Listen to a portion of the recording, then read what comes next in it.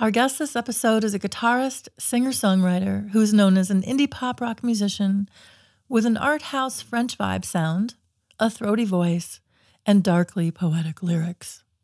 He grew up in Washington, D.C. and is bilingual, as he was raised speaking both French and English at home and attended a French high school. Many of his songs he sings in French. After graduating from Georgetown University with a degree in mathematical economics, he lived in New York City for about 10 years, working as a manager for the Merce Cunningham Dance Company, and traveled the world with them before he actually left to pursue a career in music. He lived on the East Coast for a while, and eventually, in about 2017, he and his wife made their way out west to Sebastopol, California, where they currently live, growing their own food and enjoying the beauty of Sonoma County. This episode has plenty of music throughout, with several clips from songs from our guest albums, as well as 2 live performances. We are so pleased to share with you our charming poet-musician and my good friend, Mark Farr.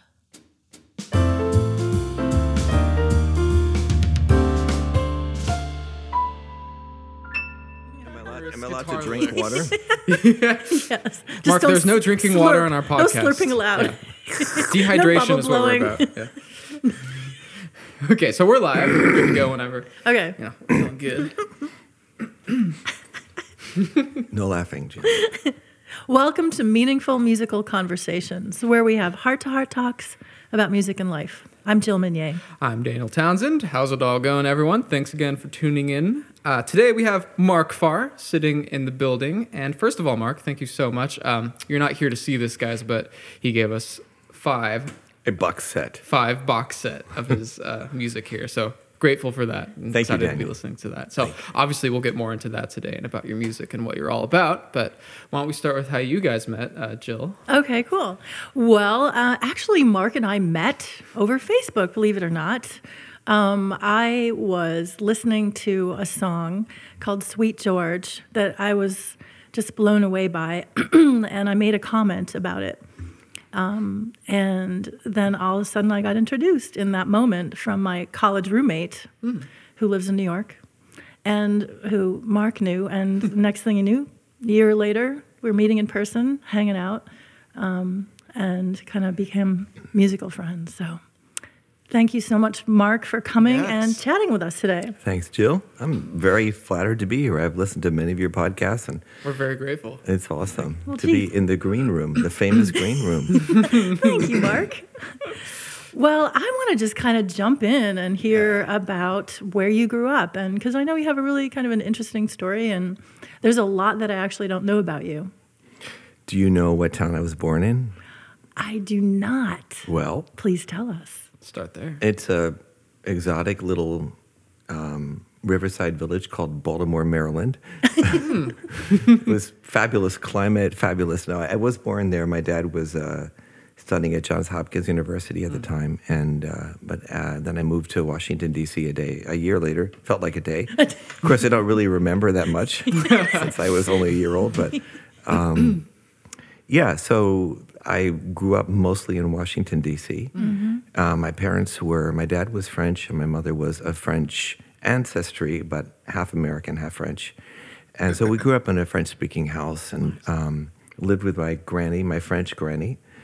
So I grew up in a house where English and French were spoken interchangeably. Actually, funny thing, and other people I know have said this, my mother would speak to her mother in English, and my grandmother would answer in French. I mean, they both understood each other, but that was the way they communicated. Wow. So let's say I was bathed in a bicultural and bilingual environment. Then they sent me to a French lycée in Washington. So I basically learned everything in French. I learned, math and science and geometry. And I even learned German in French, which is funny because I speak German with a French accent, not with an American accent, which is totally weird. So those were my early years. I did spend some time, when my dad had a sabbatical, I spent some time growing up in Paris and some time in Oxford and some time in the south of France. And these are places that I've gone back to many times in my life and sometimes to live, particularly Paris. What else do you want to know? Mark, I want to know where you went to school. College, you mean? Yeah, college. So I went to Georgetown University, and I studied mathematical economics, which is a natural path for an aspiring weird musician. I went there because I had a full scholarship because my dad was a professor there, and I didn't have to pay tuition. So nice. the one thing is I never had student loans, so I'm really grateful for that. And that's when I got involved with radio also. So I got involved with at time, very subversive radio station called WGTB, now legendary, closed down by the Catholic Church because we did birth control referrals and our public service announcements.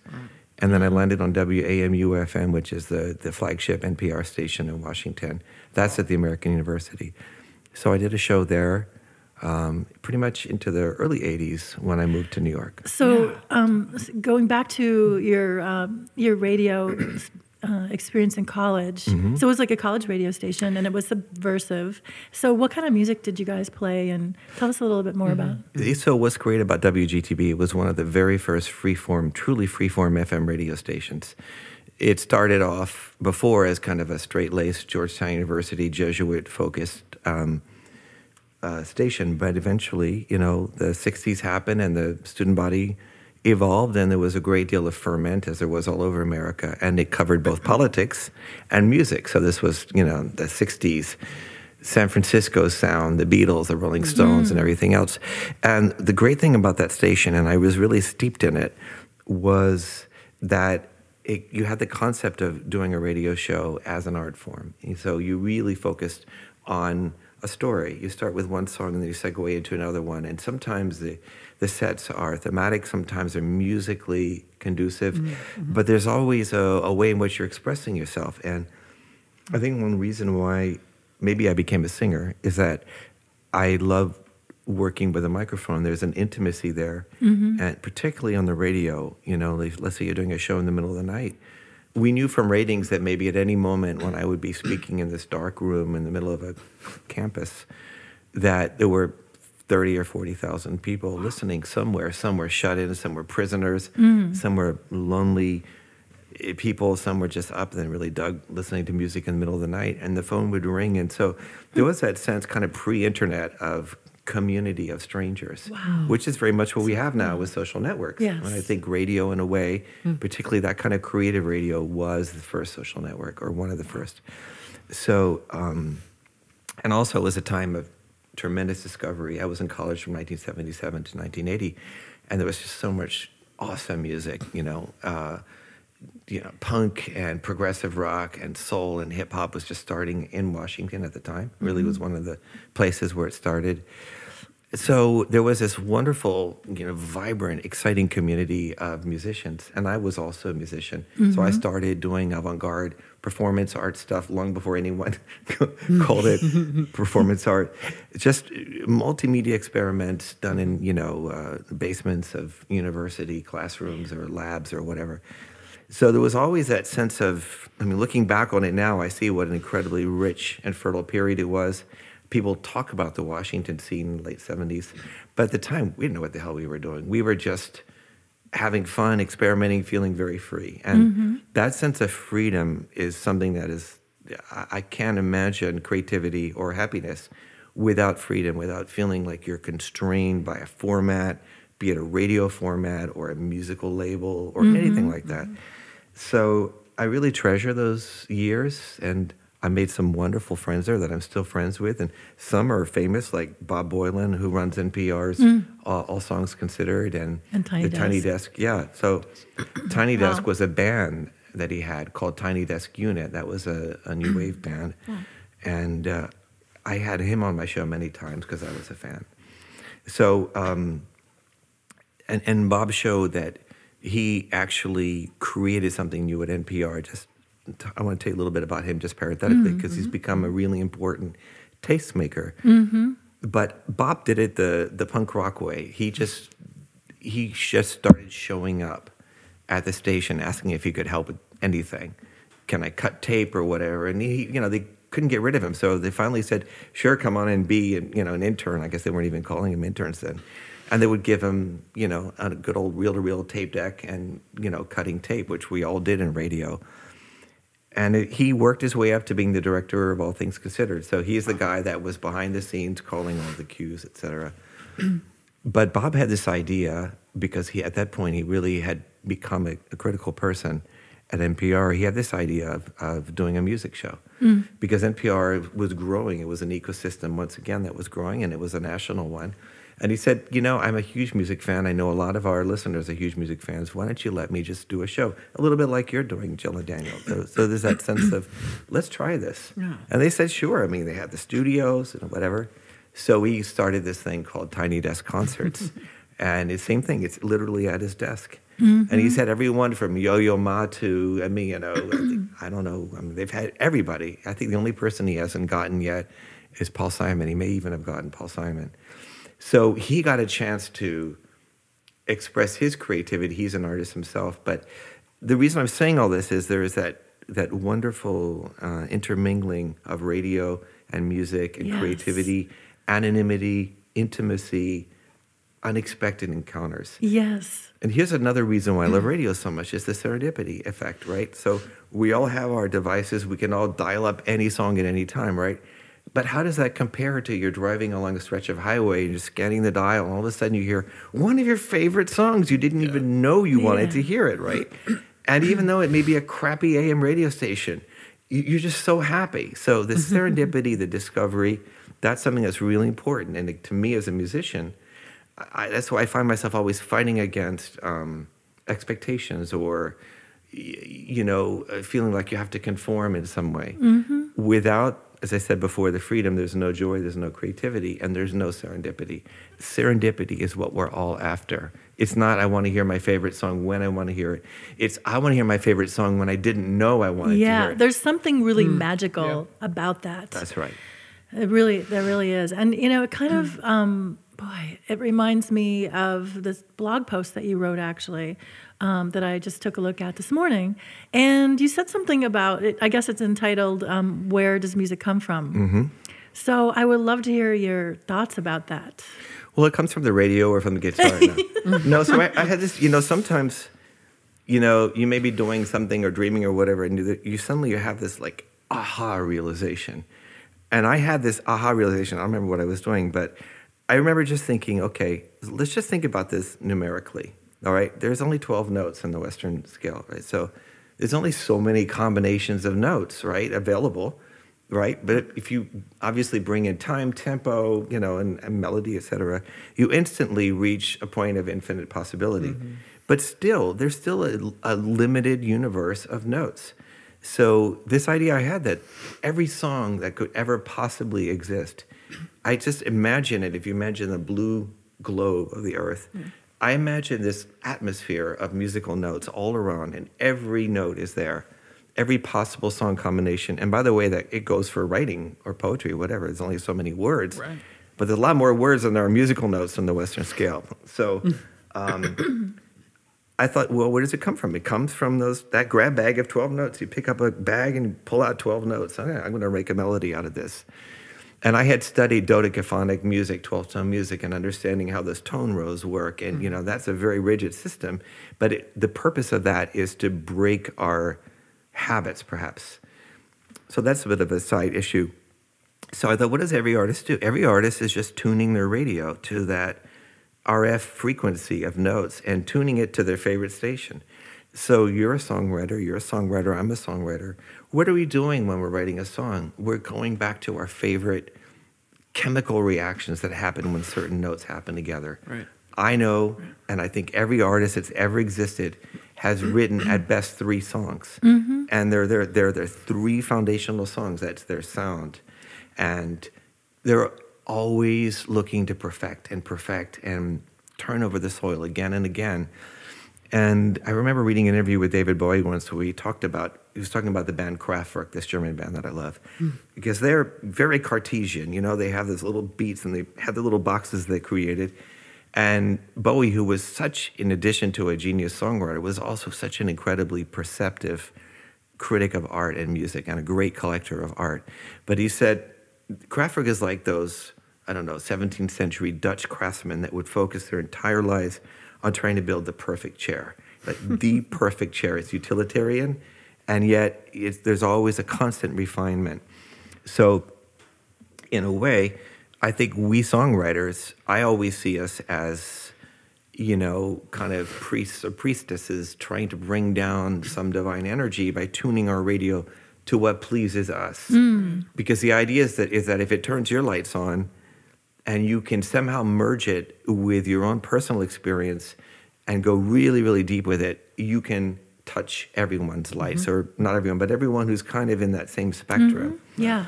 So that was the idea. Where does music come from? It comes from, it's a gift, but it's a gift that we have to assemble ourselves. Nice. Thank you for that. I want to say that, you are such a perfectionist that I'm shocked that you've got 5 albums out because, you care so much about your music.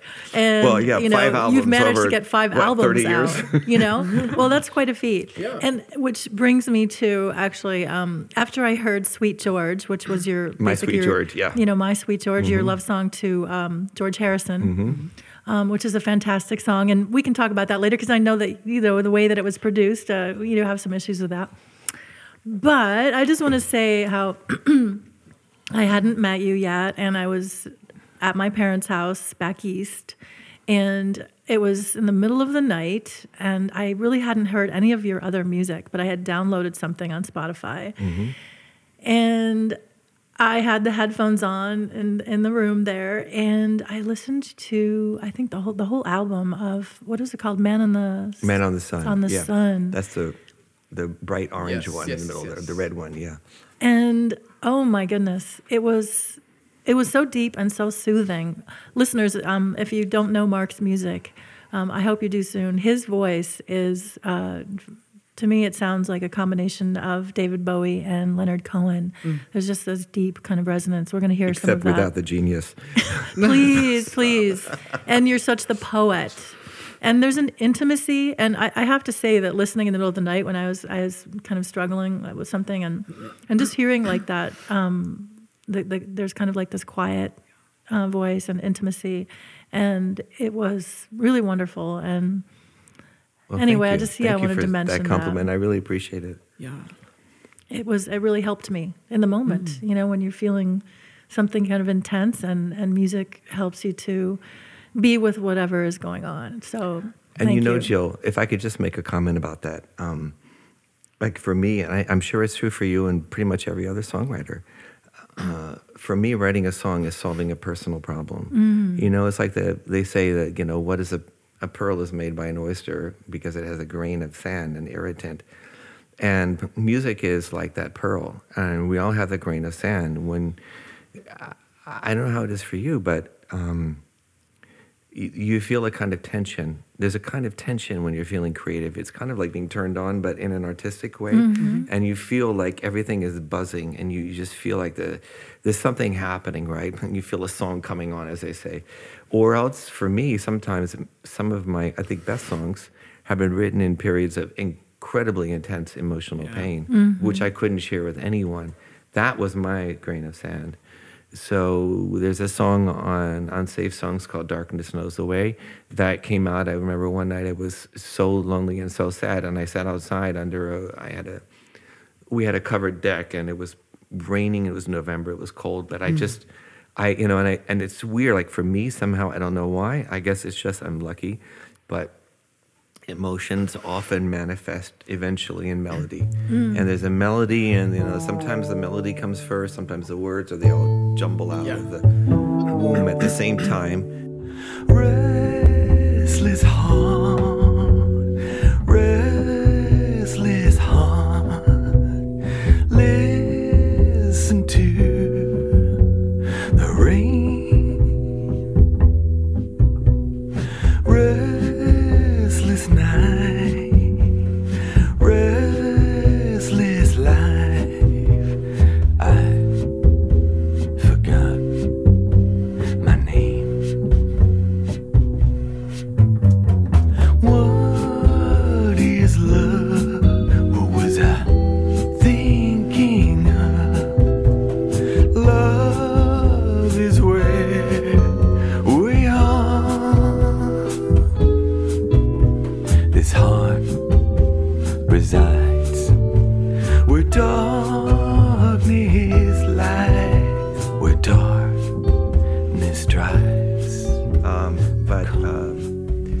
So, like, for me, writing a song is solving a problem. It's not trying to reach a market or, God knows, sell something. Right. So it means a lot to me that, that song, for your own fully personal, reasons that have nothing to do with me and they're none of my business, that it connected with you. And that's what any artist wants, whether a musician or a choreographer. Yeah. If, I used to work for Merce Cunningham, and he, his work was very, very, very hard for a lot of audiences in America to appreciate. Right. And Merce would always say, if only one person in the audience got what I was doing, then I know I've done my job. Yes. And sometimes there isn't even that one person, to be fair. And so that's why the artist journey is it's a kind of a spiritual path. If you want. It's a lonely journey at times. Yes, it really can be. Boy. It's true. You guys both look really depressed now. Yeah, no. Should we just end it now? Delighted and depressed. How'd you do this? Hand me the cyanide. Truth spoken. Yeah, truth spoken. There's a lot of time alone in those spaces, and true. Well, it is. I think songwriting well, we all know it's a solitary path, and it's one that is filled with obstacles. Right, unless you're in a band, right? And that's different obstacles. It's totally different obstacles. Yeah. That was my verse, man. I'm trying to learn that's actually from one you, reason Mark. why I'm not good at collaborating. Like I have, and I should be, because I would learn a lot. Yeah, you're really, because I mean, it's kind of early to talk about your current project, but, since it's... Why not? I have a project? So you've recently... We're going to kind of like skip around here in your story, but... you've recently gotten together some musicians. You have some material that you'd really like to perform, and it's I've been watching you through your process of getting some musicians together and finally gelling, and so and I've heard you talk about being very, very specific about what you want, right? With those musicians. And the thing is that the way I like to work with musicians is I like to find people that are creative, open-minded, and that want to co-create. But I like to have the last word. So it's like, for example, I'm not a cellist. I can't play the cello, but a cello is an instrument I like. So what I try to do is I will sing a few melodies or guide them or just jam. Let's just try this for a while.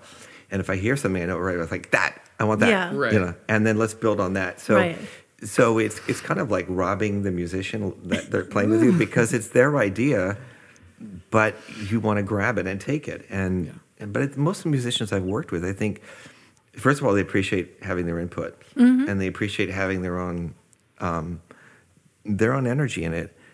But also, I think the whole co-creation thing within that structured environment. So when you're never arguing about who wrote it, right? And and I pay musicians, so there isn't any of that murkiness. Yeah. And most musicians work hard and are over talented and underpaid. And when I worked with Merce, I was very inspired by how I worked with dancers. He didn't just sit here, the great artist, thinking of everything. He thought of everything, but then he would try it out on the dancer's body. And so I think like a musician is like a piece of wood. It has a certain grain. Yeah. You can't make a piece of cherry be walnut. Right. So also sometimes like I've made these records, I have parts, and I work with new people. And I could say, play exactly these notes. And sometimes to their distress, I do ask them to do that.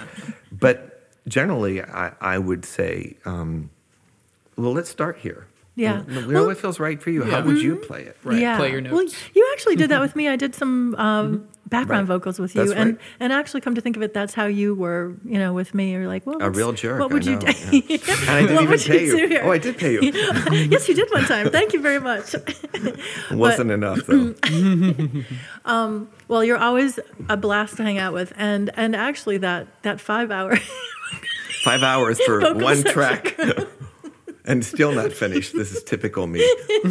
Typical musician. But we had a good time, and but what you just expressed, that's exactly how I experienced it. You said, hey, well, why don't you just, you're listening to this thing, and let's see what you would do. And But your I think ideas we are did going to be better than mine because I'm things, stuck in it. Yeah.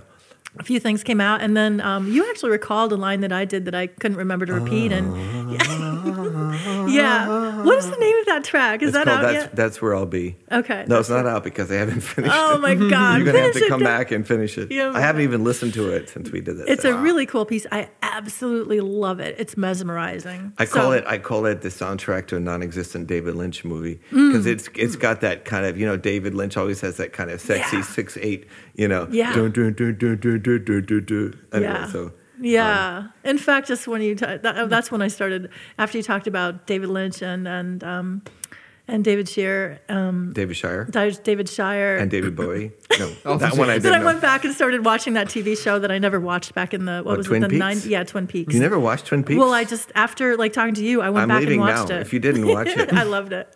But back then I was like, it was too dark. it is very So dark. anyway, but yeah, I'm into that thing now. So we all change.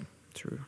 Okay, so going back, Where were we Where were a we? second ago? I think we were So- sitting Well- in the green room, as I recall, Yeah. it's true. talking about I don't the remember Pearl, talking about working with musicians, and Yeah. Merce Cunningham, and working in the musicians a grain of wood, and And shaping the grain of wood a shaping little the bit, but you grain. can't turn walnut into cherry. Getting as close as you can. But, you where know- music comes from, the but- inspiration, solving a problem. So Right. I'd like to backtrack. Right. Okay. This is like one of those new TV shows where they go from the present to the past all the True. time. That's always confusing. So let's go back to the past. Is this like a Wayne's World? kind of. So what was your musical culture like that you grew up like in your house? Family. Yeah.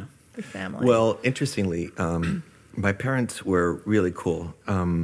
My dad had a bunch. So my dad spent part of his childhood in Africa, and part of my family lives in Senegal. And he grew up listening to these African tall tales, and he had this. I remember there were 78 RPMs, literally, by this guy named Hugh Tracy. And I still remember how scratchy they sounded on the radio, on the record player. But these were all stories, old African, literally tall tales, like funny or like improbable things. And then we listened to a lot of that music. So I was kind of reared on some African music.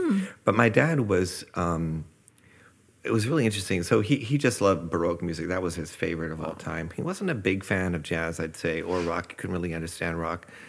But what he did give me is an appreciation for music as art. So he taught me that dissonance can be beautiful, for example. Like I was a kid, they were playing The Rite of Spring for me. I remember being a little kid.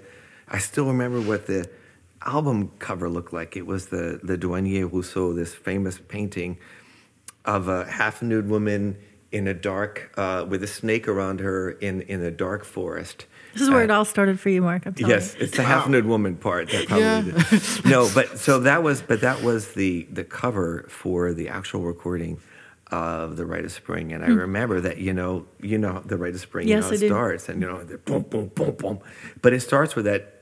I think it's a clarinet or a soprano sax. There's that dissonance right from the top, and that wasn't the only thing we listened to. But my parents loved modern art, and my mother was an artist also. So I would say, I was steeped in that. But being a kid, I listened to the radio.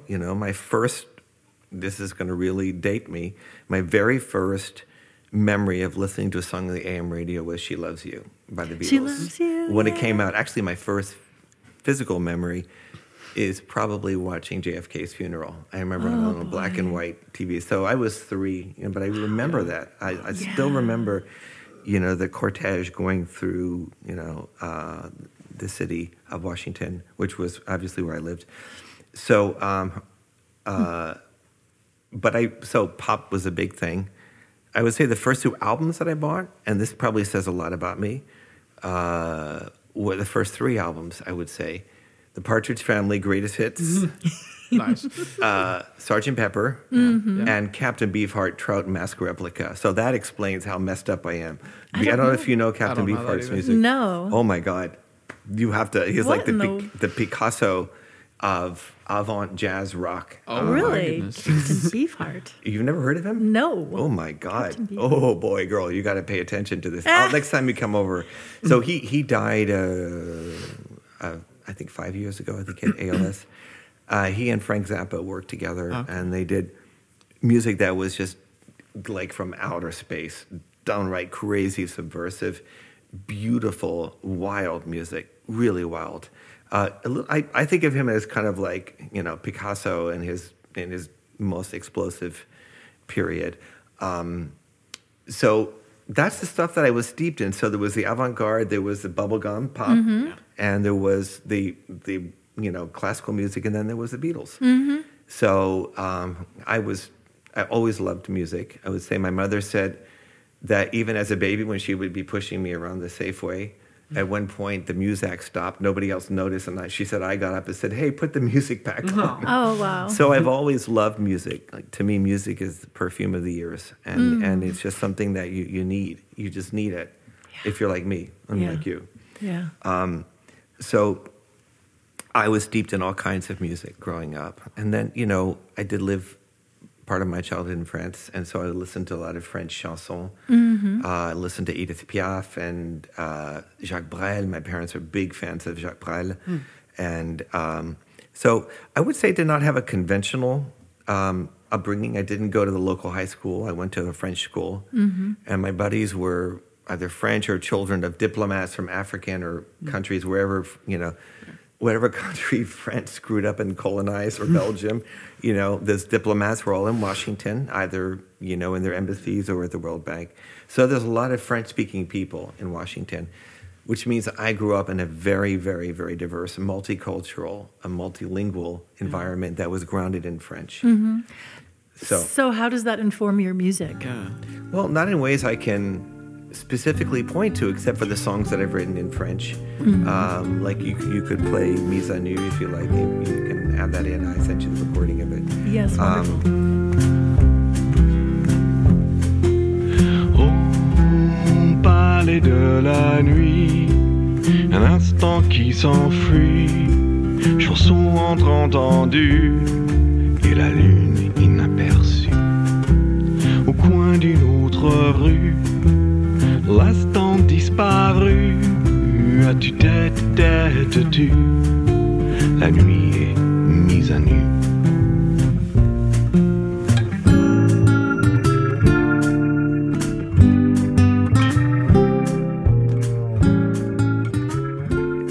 I think, you know, like, music is like, you know, when you grow up, like, your mom knows your favorite food, like there's a favorite dish, and it's like your favorite. And so I grew up, you know, I had a lot of favorite dishes growing up. And what I like about pop in particular, I never went the classical route, first of all, because it just wasn't good enough as a musician. And I'm even less good enough now as a musician. But also because I like the humbleness and simplicity of a pop song, like 3-4 minute song. You know, what is a haiku? It's what, 17 syllables? You're supposed to tell the whole story of the world in 17 syllables. Okay. So a rock song, a pop song, you should be able to, in a very compressed format, or a jazz song, just basically express a whole universe, a flowering of emotions and melodies and ideas and words. So I love that about it. Also, you know, pop, no one, well, nowadays they do, but no one thinks of it as art or high art. It's just, you know, when I started off like everybody else, it was to try to get girls, which didn't really work. But until I shifted to the guitar from the piano, that definitely helps a little bit. But I think that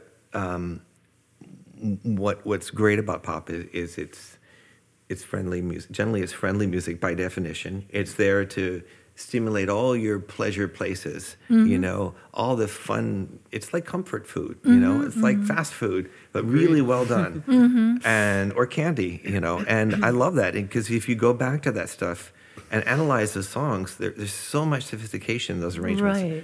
I mean, the gold standard is the Beach Boys, but also the Association, and I mean, lots of other bands from that era.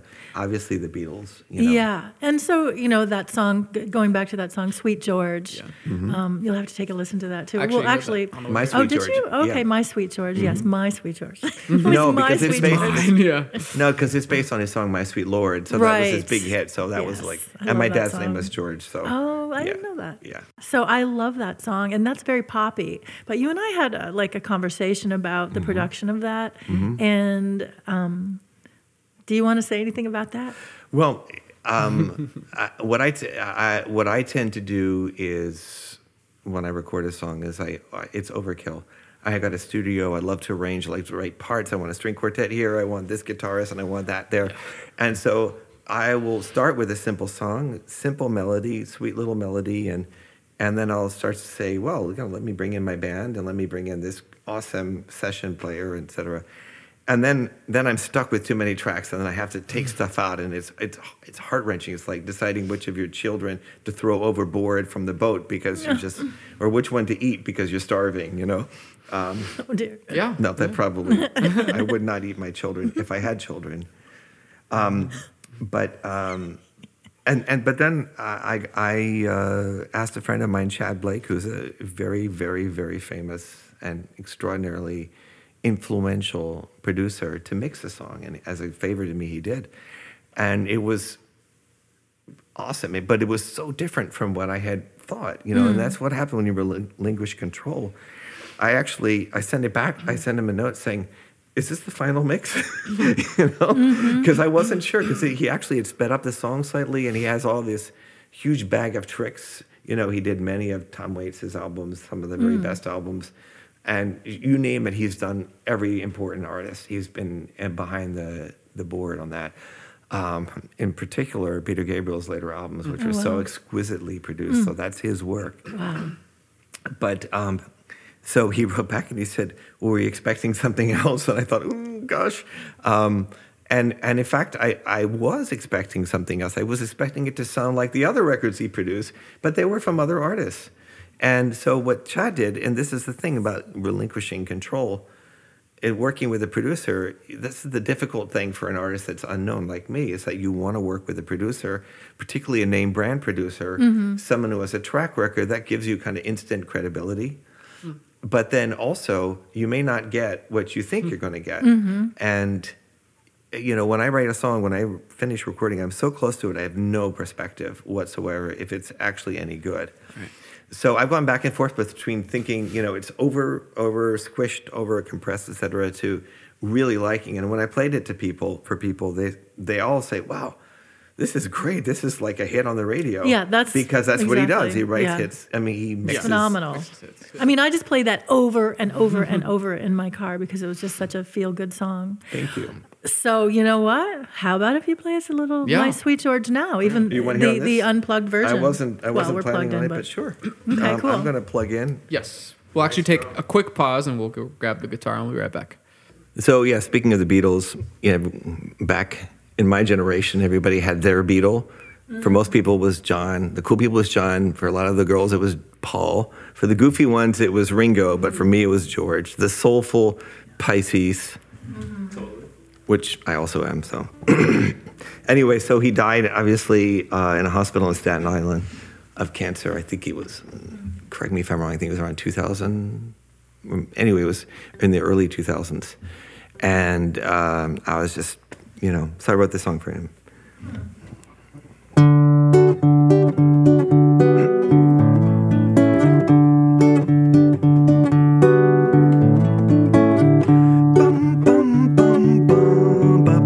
That's the piano part. My tears are warm and sweet. They gather around your feet. I don't know what to say anymore, George. The air is soft and round. Your music's all around. I see what you see. I feel everything so near, so clear. Are you still here, George? My sweet George. My sweet George. There's a fog upon LA today.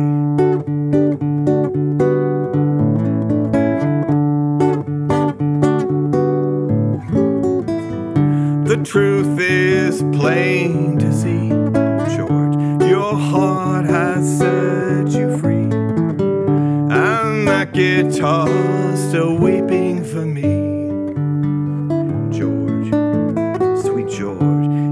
inside my head it rings. I still can hear you sing. I see what you seen. I'm feeling everything so near, so clear. You still feel here, George. My sweet George. My sweet George. There's a fog upon LA, and your friends have lost their way. Do you believe in destiny? Do you still feel everything?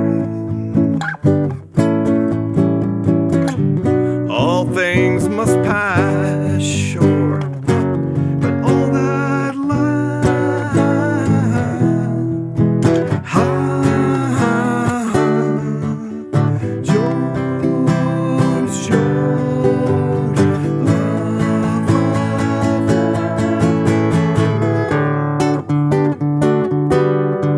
Imagine a bitching guitar solo here.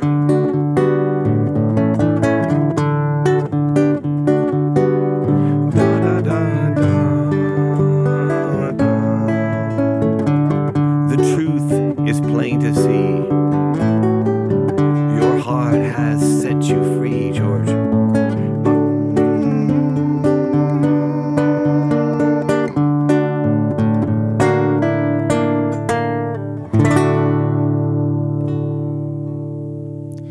And here is a clip from the same song, My Sweet George, from Mark's album of the same name, the produced version.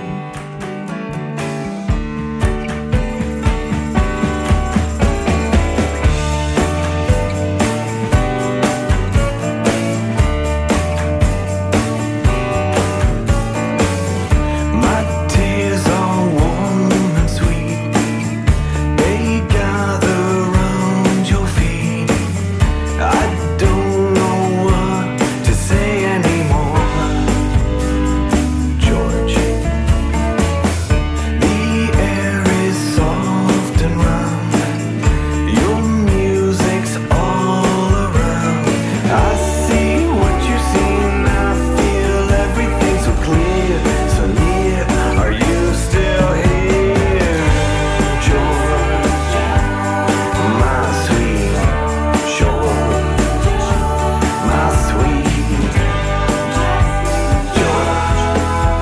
There's a fog upon LA today.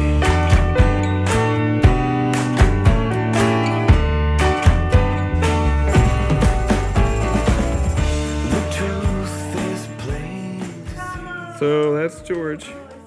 That's my Beatle. I feel like my voice is a little more present than it was this morning when I practiced a few songs. And it was a little scratchy, so I did some exercises. And Good. Cool. Get it out. Yeah, we're good to go. Well, thank you so much for that, Mark. That was, oh my God, it was Oh, that's fabulous. Yeah. Well, that that song has a couple of elements. So,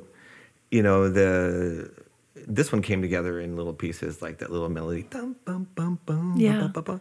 But then in the middle section, one of the weird things about me is I like to throw in some odd time signatures. So, and it's just because I get bored waiting for the downbeat to come back. So 1, 2, 3, Get there 4, early. 5, 6, 7, 1, 2. And a lot of the greatest songs actually sneak those in, and you don't even realize, because everybody knows Take 5, but like All You Need Is Love, that's in 7/8. Salisbury Hill by Peter Gabriel, that's in 7/8. I didn't know that. All You Need Is Love. 3, 4, 5, 6, do do do. It's all in 7/8. Or a song like, it goes into 8/8 later. Or a song like Heart of Glass by Blondie, Once I Had Love and It Was a Gas, soon turned out to be a pain in the ass. Okay. So the chorus is da da da, and da da da da da da da da. So then listen to this, there's like a 4-bar break, and they drop one beat. So it's da da da. Da da da da da da ba ba ba, and now like it would feel weird. I'd be like looking at my watch, waiting for that next downbeat. Right. So do you feel like it kind of like pushes the momentum of the song forward? I think so. I really like to use odd time signatures, but I like to disguise them. I like to make it seem like it's not what's going on. Because in classical music, composers are always, there'll be a bar 13 and a bar 7 or whatever. The time signature is an afterthought to get what they want. It's just a way of notating the melody that they want. I think in pop music, because it's generally so vanilla and so four on the floor, when you can throw a little bit of spice in there, it's really fun. It's a fun little trick. It's a fun little device. This song, Salisbury Hill by Peter Gabriel, is another classic 7/8 song, Dun, dun, dun, dun, dun, dun, dun, dun, dun, dun, dun. Because there's that pickup, you don't really think, oh, wow, this isn't 7/8. You just think, that's the way the song goes. Right. So this song has a break in 7/8, and a lot of my songs, at least a third of them, have odd time signatures. And they also have all kinds of different little.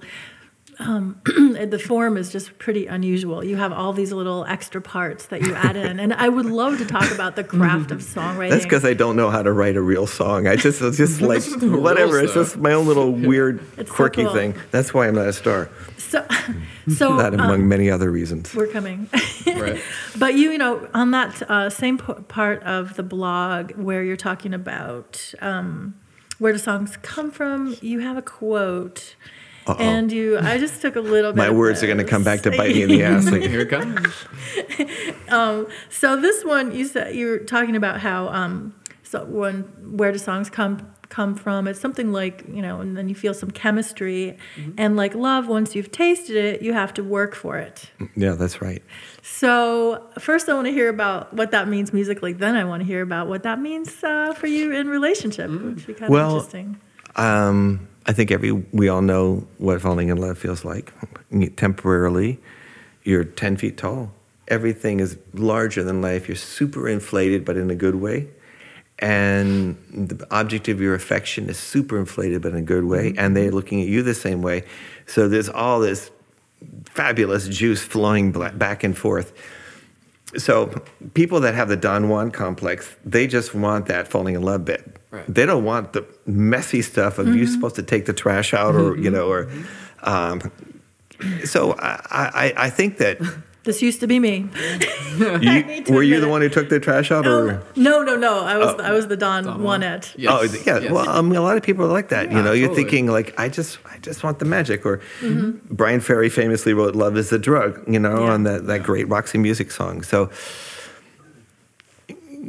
When a song is happening, that's the drug. And when I stumble on a new song, and I will tell you guys, at least 80% of the time, a new song happens because I hit a wrong note, playing another song.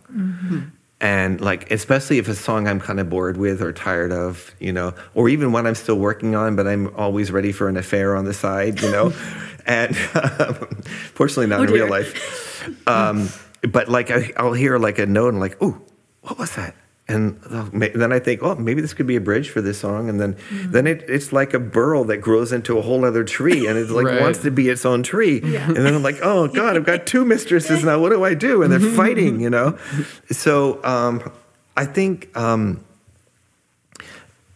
you want that magic, and sometimes you stumble on something, and that's the drug, and you have to have it. And for me, I will keep playing this riff again and again and again, and I will sing. And I've always workshopped songs at home. Back in the 80s and 90s, I had a cassette player and a drum machine, and I would just, I have all these. I have a box full of maybe 100 cassettes of songs that I've been working on, and I can, going back to them now, hear myself and remember what it's like. And a couple of times even I say, oh God, this is just too good, because you have that incredible feeling of falling in love. And it's just the chemical device of some weird, strange combination of music that affects us chemically.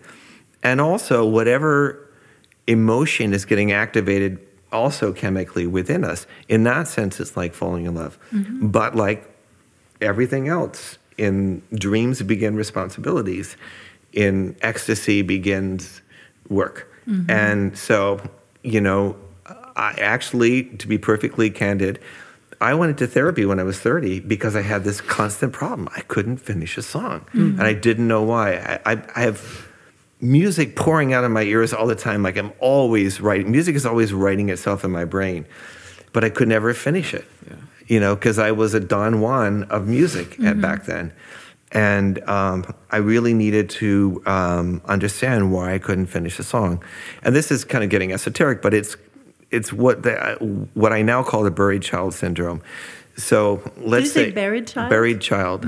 So let's say you have you're a mother, and you have 3 children, and the first one dies at birth, is stillborn, or dies right after birth, and they're buried. And the other 2 or 3 grow up, and they disappoint you. They didn't become a priest, or they didn't become a star, or they didn't become a lawyer, a rich lawyer, a doctor, or whatever. And or they became a degenerate or whatever. And the mother says, I know that other one, that buried child, that's the one that would have made me happy. Right. So that's the perfectionism that kills all of us, not just musicians, not just me. It's that idea of if I go too far down this road, will it break my heart? Will I be disappointed? Right. We've all felt that. And many of my songs have broken my heart or disappointed me, or once they're done, disappointed me because nobody liked them, or nobody listened to them, or nobody bought them, and that's a separate issue, which we also all face.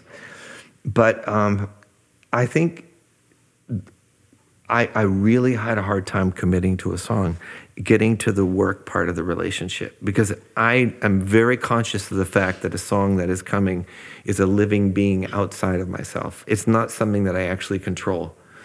So it's a dialogue, you know. You have to raise it. You can't just let it do what it wants, go through the toy store and break everything, right? But you can't also make it dress. You can't put it in a straight-laced way. You can't put them in a straitjacket or whatever it's called.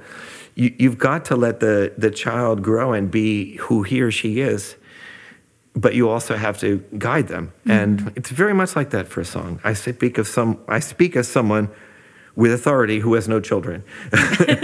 Let me tell you how to raise a child. And I'll tell you how to raise a song. And so after that initial ecstasy, I just want to relive that moment again and again, and I go back to the song. And then the drug doesn't work quite as well anymore, so let's see what else, I could do. So either abandon it, something else comes, or, in my more mature years, I'll stay with it. Right. So I was going to call you George. Nice. So Mark, good compliment. Yeah. So Mark, what did you learn in therapy that helped you to be able to finish songs?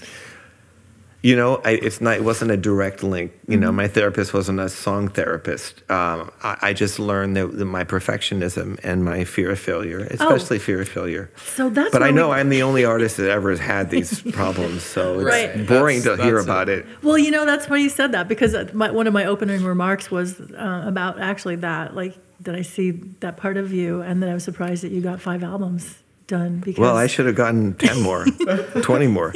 And I have lots more in there, but they're going through the same rigorous process of avoidance. Right. So I kind of want to hear like a little bit more of the nuts and bolts of workshopping your songs. So what is that like? What does it feel like when you're, doing the quote, the work, the struggle, the part where the chemistry has worn off a little bit in your... Well, it's like everything else. It's doing it even when you don't feel like it. And it's going in. This is where discipline comes in. This is where patience, this is where maturity and craft come in. And it's very hard, because no matter how much experience you have, you're still lost. You can always get lost. And, is this heart still beating or not? I think for me... at least a good chunk of the time, I get distracted by another new song, because typically I will write 2 or 3 new songs at the same time, and I'll go back and forth like a faithless lover to them. How we do one thing is how we do everything kind of thing. But anyway, go ahead. To quote Tom Waits. No, right? it's not Tom Waits. It's like a I saw that. No, Waits said how you do anything is how you do everything is how you do anything. Cherry Huber says that in a Zen book, actually. Oh, really? Yeah. Well, I just said it. You heard me. I used to see it in yoga class, and which Tom was in. You probably told Tom that quote. He might have heard it from me, because I used to quote Cherry Huber all the time. I'm going to take his name off that Facebook post and put Jill Minier. I know. No, I think it's sticking with it. And then also, I think because I'm not a super educated composer, there's a melody I know that I want, and this is just the this problem is very particular to me. I get stubborn with a melody, and I get stubborn with a chord progression. And if they're not working, they're not going to work tomorrow or the day after. Yeah. So I wake up in the middle of the night. This one song I'm working on right now called "Lonely Diplomat," and there's this melody. I've got the melody and I've got the chords, and they're just not going together. Right. And so I sit down at the piano and I try, and I think maybe I need to, instead of make it in 8/8, make it in 7/8, or maybe 13/16 or whatever. So like what is the obstacle there? Right. The thing is, if you pull your hair out too much about something, you lose the thread, and you don't even want to do it anymore. Right. It's usually not worth it. when Yeah, it's- and some it's at that relationships don't last, you know. Yeah. But I think with me with this song, I've learned when you're in that place where it's really difficult, there are many things that are your triggers. For me, one is boredom. I yawn a lot. The last thing in the world I want to do is pick up my guitar and try to play this song again. And yet you have to. Some of my songs like Darkness Knows the Way, or even, I think, My Sweet George, Pain on Your Obituary. Those songs took more than 5 years to finish. Wow. But I did come back to them and I finished them. So you have tremendous amount of discipline is one of the... You have to have the discipline. keys. You have to have discipline in terms of sitting down and doing the work, and then you have to have discipline in terms of sticking with it. And I don't always have discipline. You know, I have lots of things that distract me like everyone else. Yeah. That's why God created Facebook. So that's how it works for me. And like a good marriage, when you stick it out, you know, then there's this, you're locked to that song. Like My Sweet George, this one, you know, I struggled with that bridge, that 7/8 bridge. I really did. And yet now, I mean, it's like I'm not going to change a single thing. It's exactly the way I want it. And it's become one with me. It's become flesh of my flesh. And I think that's when an artist becomes interesting, because there's an authenticity that's 100% real. And whether people like it or not, or at least that's, you know, it's the real thing. Right. Agreed. Wow, thank you. You got more than you bargained for with Love this. it. I love So it. how long did it take you to finish this tune that we just heard? My Sweet George? Sweet George, yeah. Oh, geez. I don't know, Daniel. It's, I think maybe, you know, the melody, that da da da da da da, that came really fast. I was like, oh, that was a That's falling it. in love. Like, that's it. And the chorus came,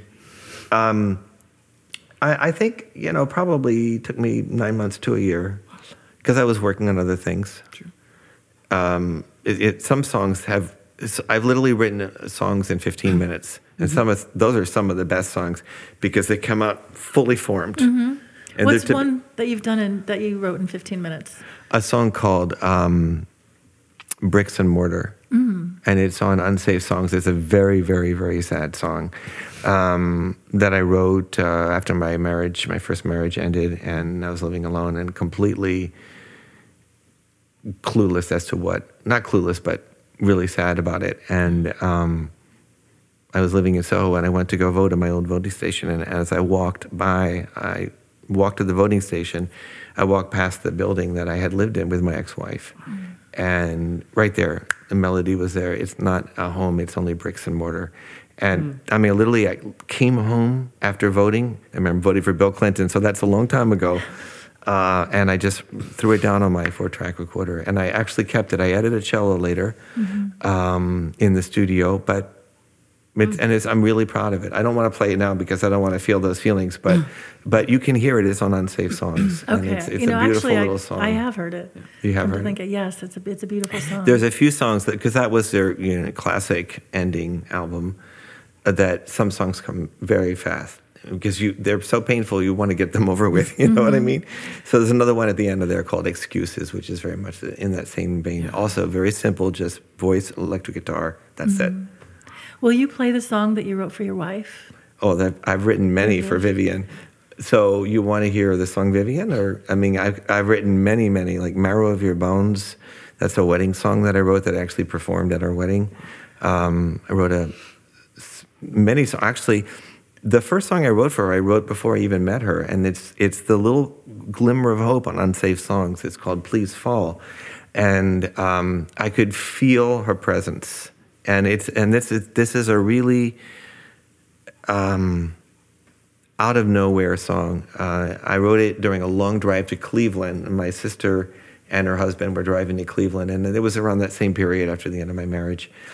But I was already feeling, and it was winter because it was Christmas, I was already feeling this, that you're from the East Coast, that very first time you get a slight whiff of spring. Just like, even though you're used to the cold, it's all priced in, but there's that little whiff of something in the air.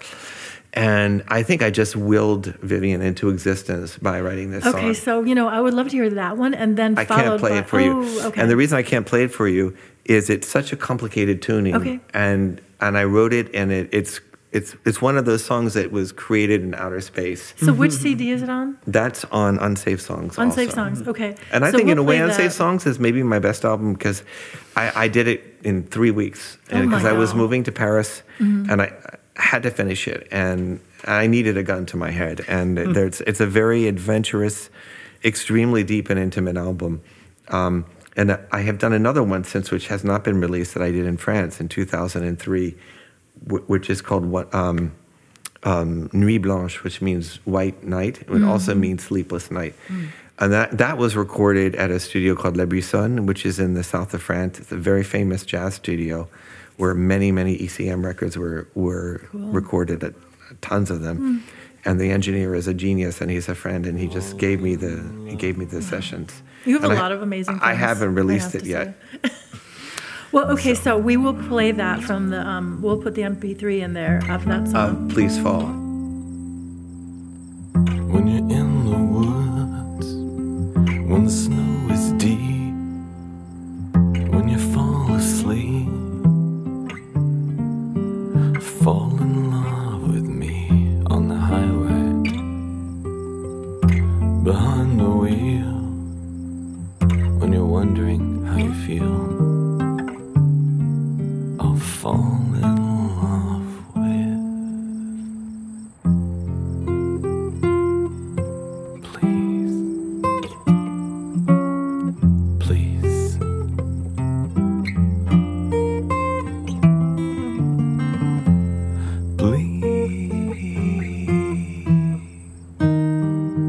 Dark was the night before I knew you.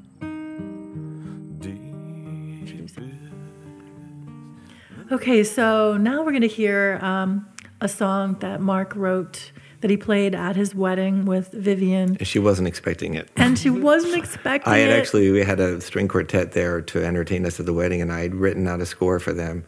So when it came time to give my toast, instead I picked up my guitar and I sang this song. And I never even rehearsed it with them.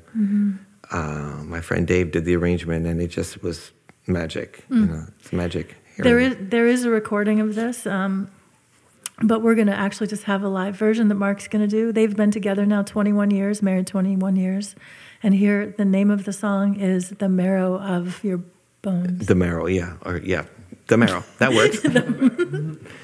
All right, so you really sprung this on me, Jim. Okay. You're good to go when you're ready.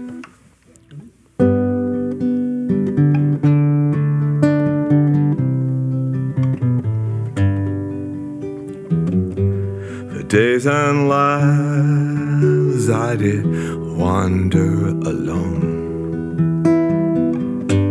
'neath broken skies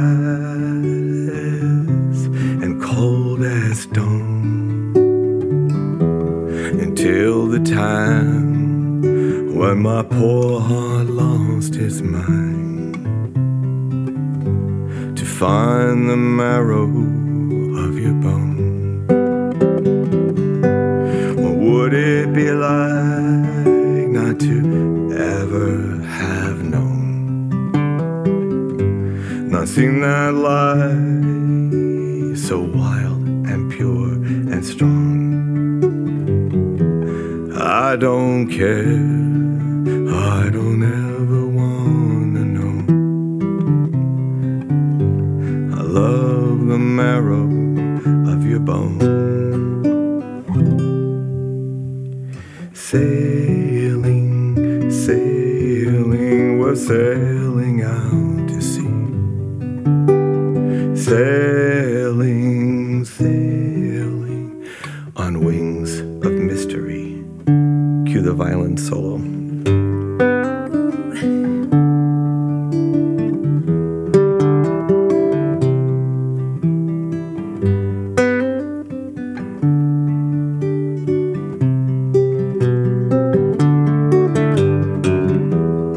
Come the hail, come the marrows, come the stones.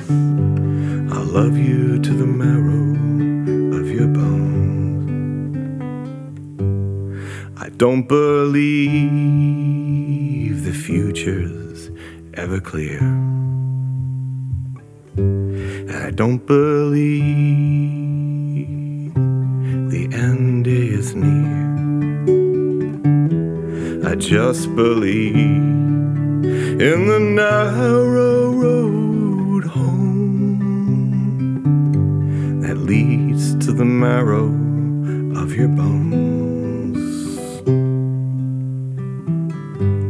I love you to the marrow of your bones.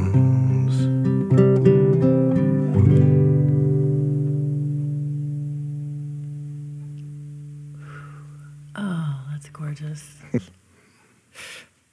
Mark, do you remember when you came up with that concept for that song? I want to hear about that.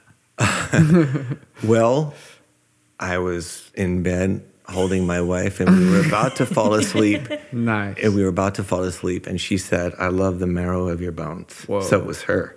Actually, a lot of the inspiration for my songs comes from her, or things that she said or whatever. So I guess you could say she's my muse to the extent that a human being can be a muse, because a human being cannot really be a muse because a muse is a divine creature. But a human being can be a divine creature. And there's another song on that album which you should listen to called Vivian. Mm-hmm. And it's a lovely song. And in it I say she's half human and half divine, half of water, half of wine. Mm. And then the second time that chorus comes around, you say, all human and all divine, all at once and all the time. Mm. So there's that sense of, and the thing is about falling in love is it opens your heart. So you can get to the point, if you really, really keep your heart open, that you can see anyone with that same eyes of divinity. Mm. And I really believe that all of us have that half human, half divine, and all human, all divine.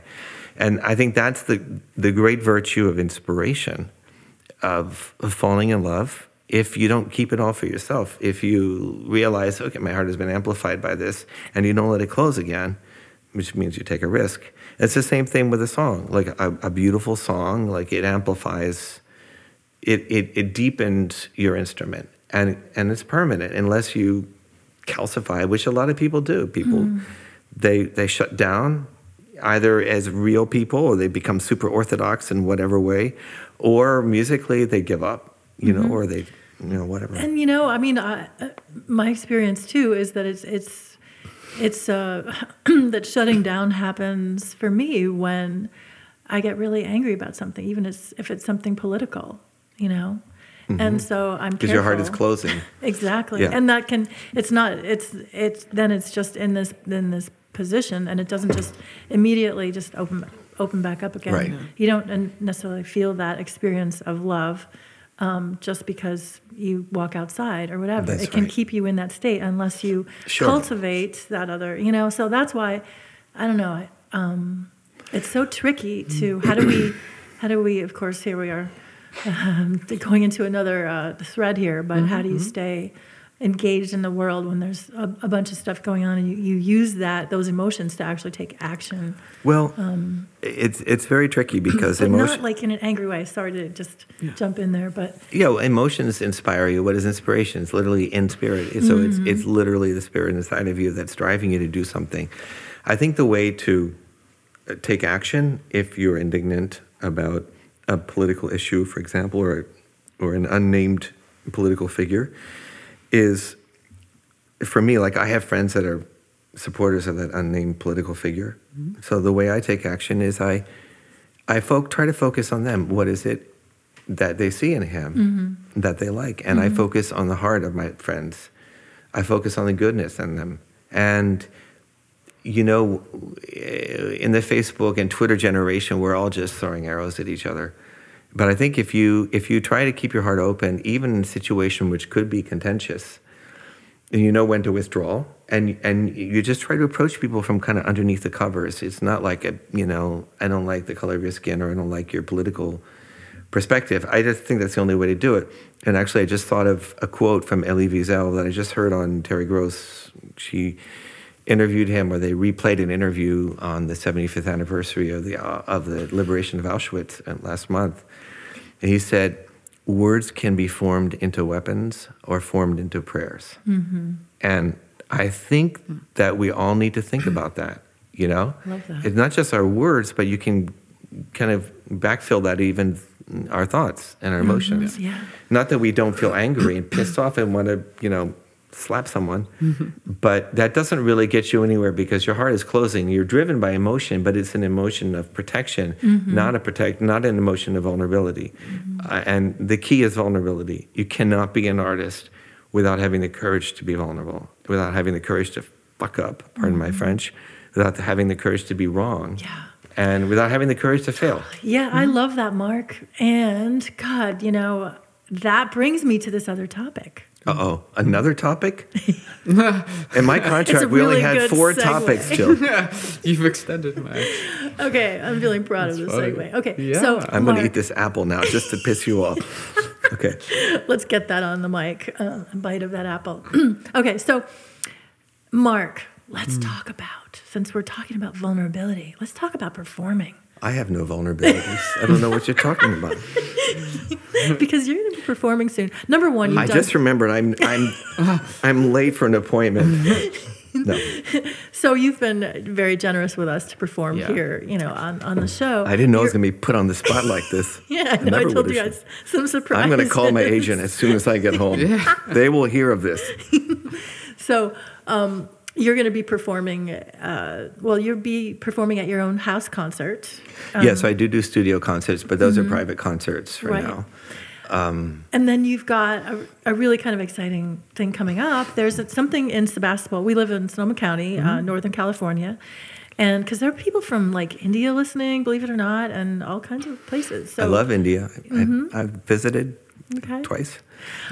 So we, where was I? Oh, so there's somebody that got a grant actually from Sonoma, creativesonoma.org, which is a fantastic organization. Awesome organization. They get grants, and then people apply for these grants, these artist grants. So somebody got a grant from creativesonoma.org for it's called the Flatbed Music Festival. So they wanted to create a music festival. So you are going to be performing in this cool festival. The opening Tell us night. about that. Yeah. So this is I'm really grateful. The woman who spearheaded this, her name is Jan Wyrick. I'm not sure I'm pronouncing her last name right, but I just found out about it on Facebook one day, and they had already booked up, and I thought, this is where I should be playing here. Yeah.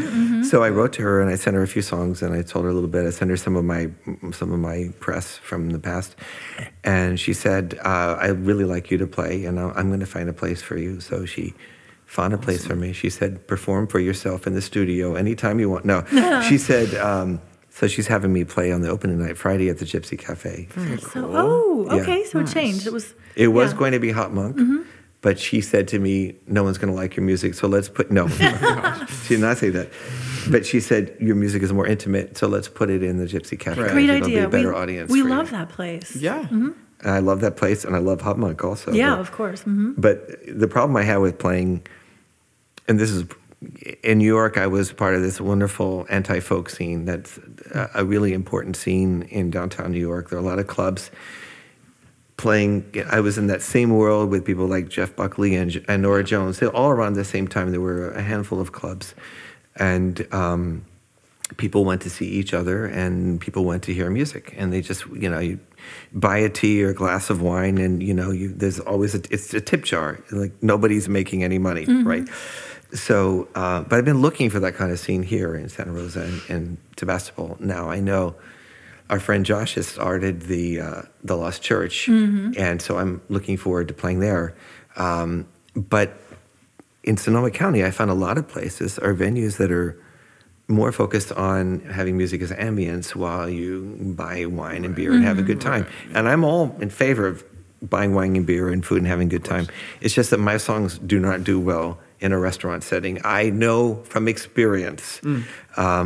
So, it's a conflict of interest. People go to a restaurant because they want to have a good time, order food, and talk. Right. And if there's somebody, bashing their heart out on stage, unless it's got a beat, which my stuff has a beat, but it's just a weird beat. And maybe it would be a hit on Uranus, you know what I mean. But so I prefer to play in places where people come to actually listen to the music. Okay, so Gypsy Cafe is a restaurant. Is it Oh going my to be God, a special? it is? No, Is yes. it going to be a special evening? I 'Cause believe sometimes- it is because it's Okay. afternoon. It's like 3:30 or 4, so it's sweet. specific for the music. Yeah. Oh, nice. That'll be lovely. Yeah. So you had a question about vulnerability. Yeah. So, how do you feel performing? What is that like for you? Well, Because your songs are intimate. I envy people that can just pick up a guitar and be the life of a party and just entertain people. I'm not really good at entertaining people. What I like to do is to try to touch people through the songs or inspire them perhaps or, please them through the melodies or whatever. So, yeah, it is hard because you're bringing your vulnerability, but you don't bring the guy that wrote the song. You bring the guy that's performing the song, and that's very different.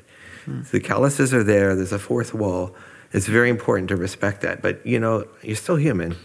If people aren't paying attention or if, people are, are just ignoring you, it's really, really hard because my songs are meant to be listened to for better or for worse. So that has sometimes been a challenge for me. Now, got this freak Japanese tour. I got invited to go perform in Japan in this town called Gifu in Japan for 1 week. When? This was back in 2003, I think. Or no, maybe even 2000. An agent who had just started a performance space in this town and had money to spend. She was looking for a typical New York singer-songwriter, and a mutual friend, my friend Charles Danziger, was a wonderful guy who was a lawyer and he's fluent in Japanese, was escorting her around. He took her to see me. And after the gig, she came up to me and she said, "How would you like to perform in Japan?" Wow. And I said, "Well, sure, make me an offer." No, so they flew me in, and Vivian was a knitwear designer at the time, so she gave knitting classes on TV. Oh, wow. And, I did 11 performances in 1 weekend. Wow. I arrived in this town and I was a star for 1 weekend. There were posters of me everywhere. It was all in Japanese. That's crazy. It was the weirdest thing. Wow. And then I came back to New York to my total obscurity and my day job. By the way, do you still have a poster? I think I have one, yeah. That's cool. That's very cool. But anyway, so that was fun because you know how they say in space no one can hear you scream. Well, in Japan no one can hear you scream either back home.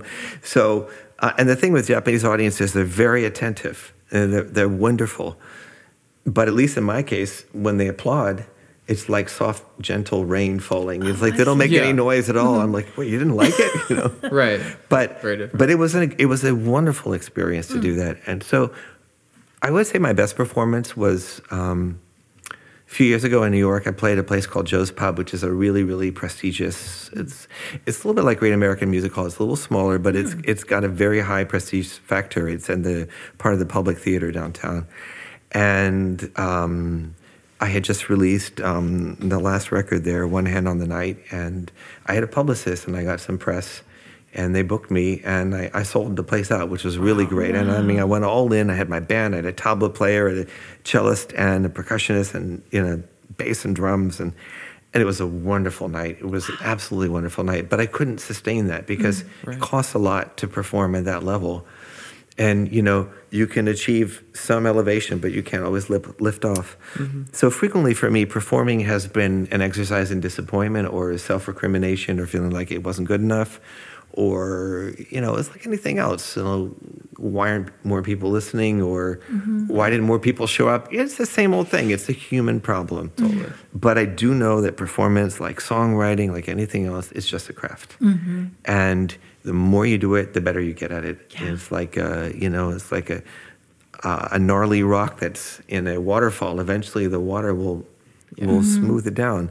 And I think that's actually Stephen Stills, I think it was, who was speaking of Joni Mitchell in that way. When he first saw her play, she was very, shaky and kind of gnarly. And, by the end, there's someone who has a really unique voice, and she trusted it, and she just kept going out and out and out. Yeah. And now it's like as natural. I mean, not now, obviously, unfortunately, but you get to the point where it just becomes an extension of yourself. So actually, you're asking me to play this song that I absolutely did not expect to play. It was really good for me. It reminded me that I can still pull these songs out of my guitar when I need to. Totally. And then I still own them, and they still own me. So thank you for that. But the vulnerability is there, but because you put me on the spot, I didn't have the time I usually require to freak out totally before That's doing why I it. kept it a That's always a secret. good thing to do. No, but it's a reminder that, once you start, there's no safety net. You just have to freaking just do the show. Yeah. And then, then you actually, ironically, you just let go. It's like, what could possibly go wrong? You just Whatever let it go. is, I'm here, And then there's another notch on your belt. So I really, to take a long time to answer a very simple question, I really do love to perform, especially if I feel like I can get myself in the right place, because it's a tremendous, it's an honor. I mean, it's an incredible opportunity to be there, and you're kind of channeling something. It's kind of like a minister in a church. You're something is coming from above, and you're the voice, and everyone is listening. Yeah. And so, and then you're feeling back what they're giving. Right. So, it's a tremendous privilege to perform. And I found that when I can get over my jitters, like even just now when I did the Marrow, and just surrender to the song and let the song sing you. Yeah. You gotta let the song sing you, and that's what I have to remind myself. So you have to be a vessel for the song, not the other way around. Yeah. And I think that's where you that plus practice is how you get there. Thank you for that. You're welcome. That's You can pay me later. That's really incredible. It seems like you had no problem performing too. Like you got into the vessel quick, or you let the thank you for saying that, Daniel. I think I just in this very warm environment, the green room here, I'm out of practice because except for a couple of in-house concerts I've done, and I haven't done a real concert since I left New York, and that was almost 5 years ago now. Right. So, but it's a commitment to myself to get back into it because it's part of what makes me happy. It's part of what I think my purpose in life is to write music and also share it. Yeah. It's pretty fundamental. Boy, well, I'm glad that you are. And I love being a music friend of yours. Well, likewise. Do you want to say something about that? The importance of like having musical friends? Because I know it's definitely true for me. That's Probably an for important, you too, Daniel, right? That's an important point, Jill and Daniel. It's really important. In my time, I've known lots of different kinds of performing artists, like dancers and actors, and obviously musicians. The music community is so supportive, at least at my level.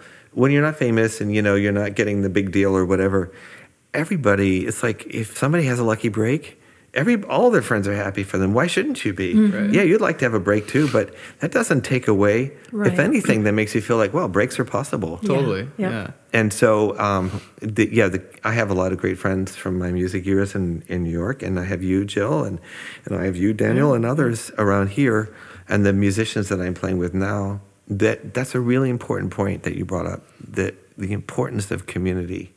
A community of musicians, a community of fellow artists, fellow seekers. We're all like monks. We're all like looking for that or seeking or doing our best to tune into that thing, that wonderful, beautiful, powerful, resonant thing that we all have been filled with on special occasions. So, yeah, and just sharing, like you have inspired me so many times, Jill, like you just go out and do it. Like I'll go play in this dive, or I'll play in Monterey, or I'll play here, or I'll play there, and I will find a million ways this Sunday to not do something, and you'll just do it. So, you give me courage, and other artists, there is a sense of emotional support. I think that's why movie stars marry other movie stars, because there's a tribe, and they're like in this rarefied world.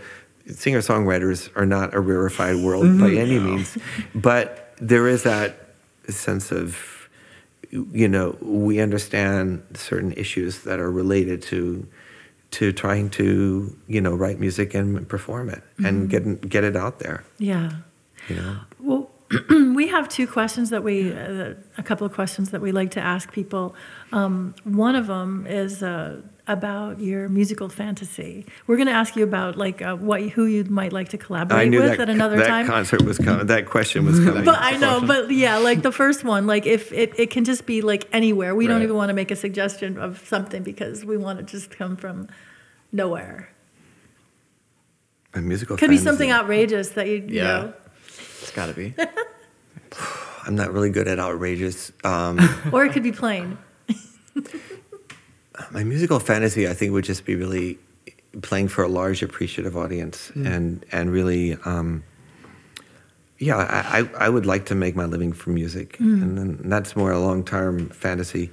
But my fantasy really is to connect with people, because nobody, I'm very obscure. I've had some very minor successes.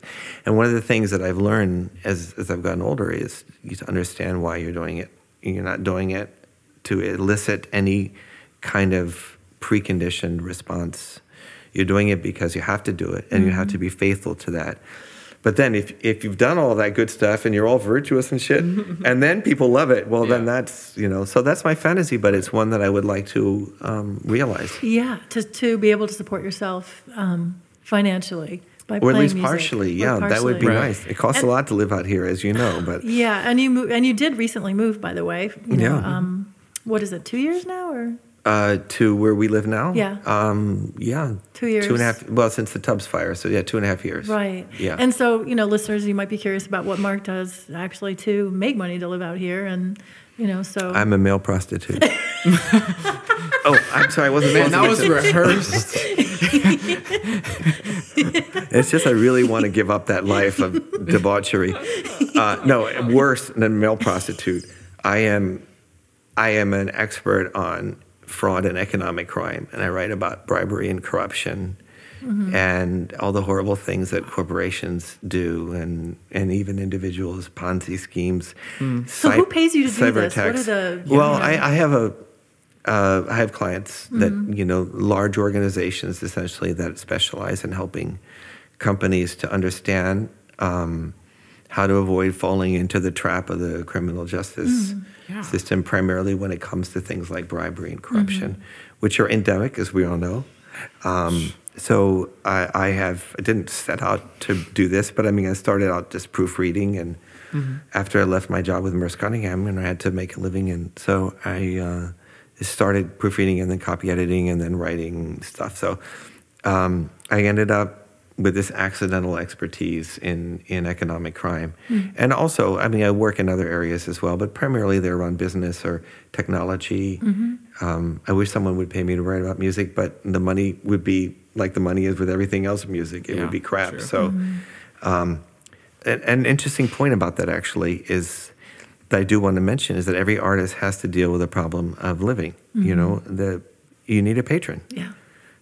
Whether it's the Archduke, whether it's Columbia Records, whether it's your wealthy daddy, everybody needs someone to pay them while they create, because it's extraordinarily rare to make a living from doing it. And even if you end up making a living from doing it, you don't start off making a living. So when you're young, it's cool. You're happy to sleep on people's couches and scrounge, and that's fine. But that's not sustainable either. So what I basically realized is that I need to be my own patron. So I developed this expertise in a completely different area that's just, it's a big fat yoga stretch for my brain. Left brain, right brain. Both of them need to be engaged on any typical day in order for me to create the ecosystem that I need in order to do my work. And I don't have to answer to anybody, either with my job, because I work for myself, or with my music, because I work for myself. Right. So I do treasure that independence, and the freedom. It goes back to that point of freedom, exactly. But the problem with that, of course, is when you're alone all the time, working alone, that it can be very solipsistic, and you can just lose your way, including with music, which is why collaboration and friends and hey, listen to this song. Is this any good? Do you have a recommendation? Right. all this stuff is vital. Yeah. Yeah, it sure is. Yes. But the thing that I realize now is everything in life is material in the sense that any moment, even the most mundane moment like waiting in line at the DMV or whatever, scratch beneath the surface and there's beating hearts and there's tragedy and joy and there's the human experience and there's possibilities. Anything literally could happen at any time, anywhere. And I think that's what makes life possibly boring, possibly terrifying, but also possibly really exciting. It all depends on how you tune your radio. Totally. Yeah. And when you get to, I love that. And when you get to that radio station, you're tuned in, and maybe it's something unexpected and something unpleasant. What do you do? Change Well, the knob. if it's Kenny G or Celine Dion, I just turn it off. It's like Power button on that. some things should be, outlawed by the Geneva Convention. So like there's a lot of music that I appreciate, virtually all music, but a lot of music it just is not for me. Right. I just can't deal with like I would look terrible in spandex. So like the Super Bowl halftime thing, that's just so not me. I mean, I celebrate it, but it's Sure. music has become commodity. Musicians are expected to enact music videos, Right. essentially with canned music, and so Peter Gabriel has this great expression. He said, talking about technology, how nowadays we can fix anything, can fix auto-tune, you can fix a bad note, or you can fix the rhythm. But he said after a while, you can't smell the musicians. You've got to smell the musicians. Yeah. So musicians I like Tom Waits, or Beefheart or whatever, these are very smelly musicians. It's like, you know what I mean? Like Totally. they're hanging out, they're all out, they're all in and they're all out there.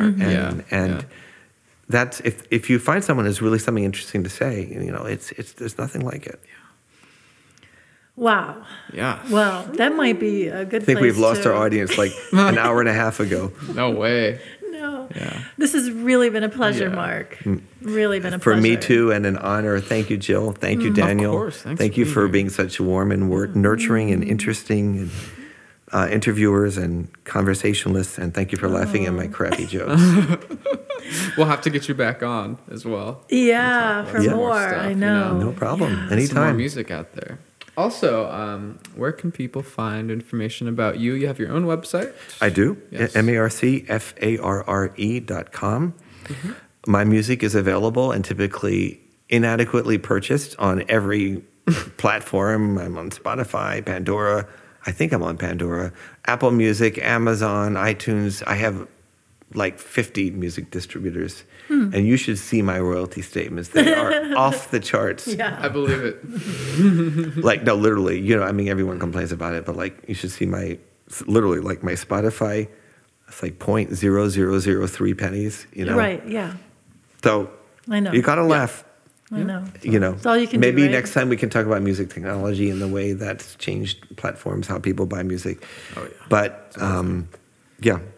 So basically, it's available everywhere. Thank you, Okay. Daniel. Awesome. Just want to be sure. Cool. Okay. So thank you, everybody, for tuning in today. And we hope that you have some of your own enjoyable, meaningful musical conversations. Once again, thank you, Mark. And Thank you, Jill. thank you, Yeah, Daniel, thanks, too. Jill. Thank you, Daniel. Yeah. And We're so we'll see. thankful in this room. I love it. I'm feeling all of Twitter with thankfulness. Till next time. All right. Until next time, guys. Bye. We'll see you next time.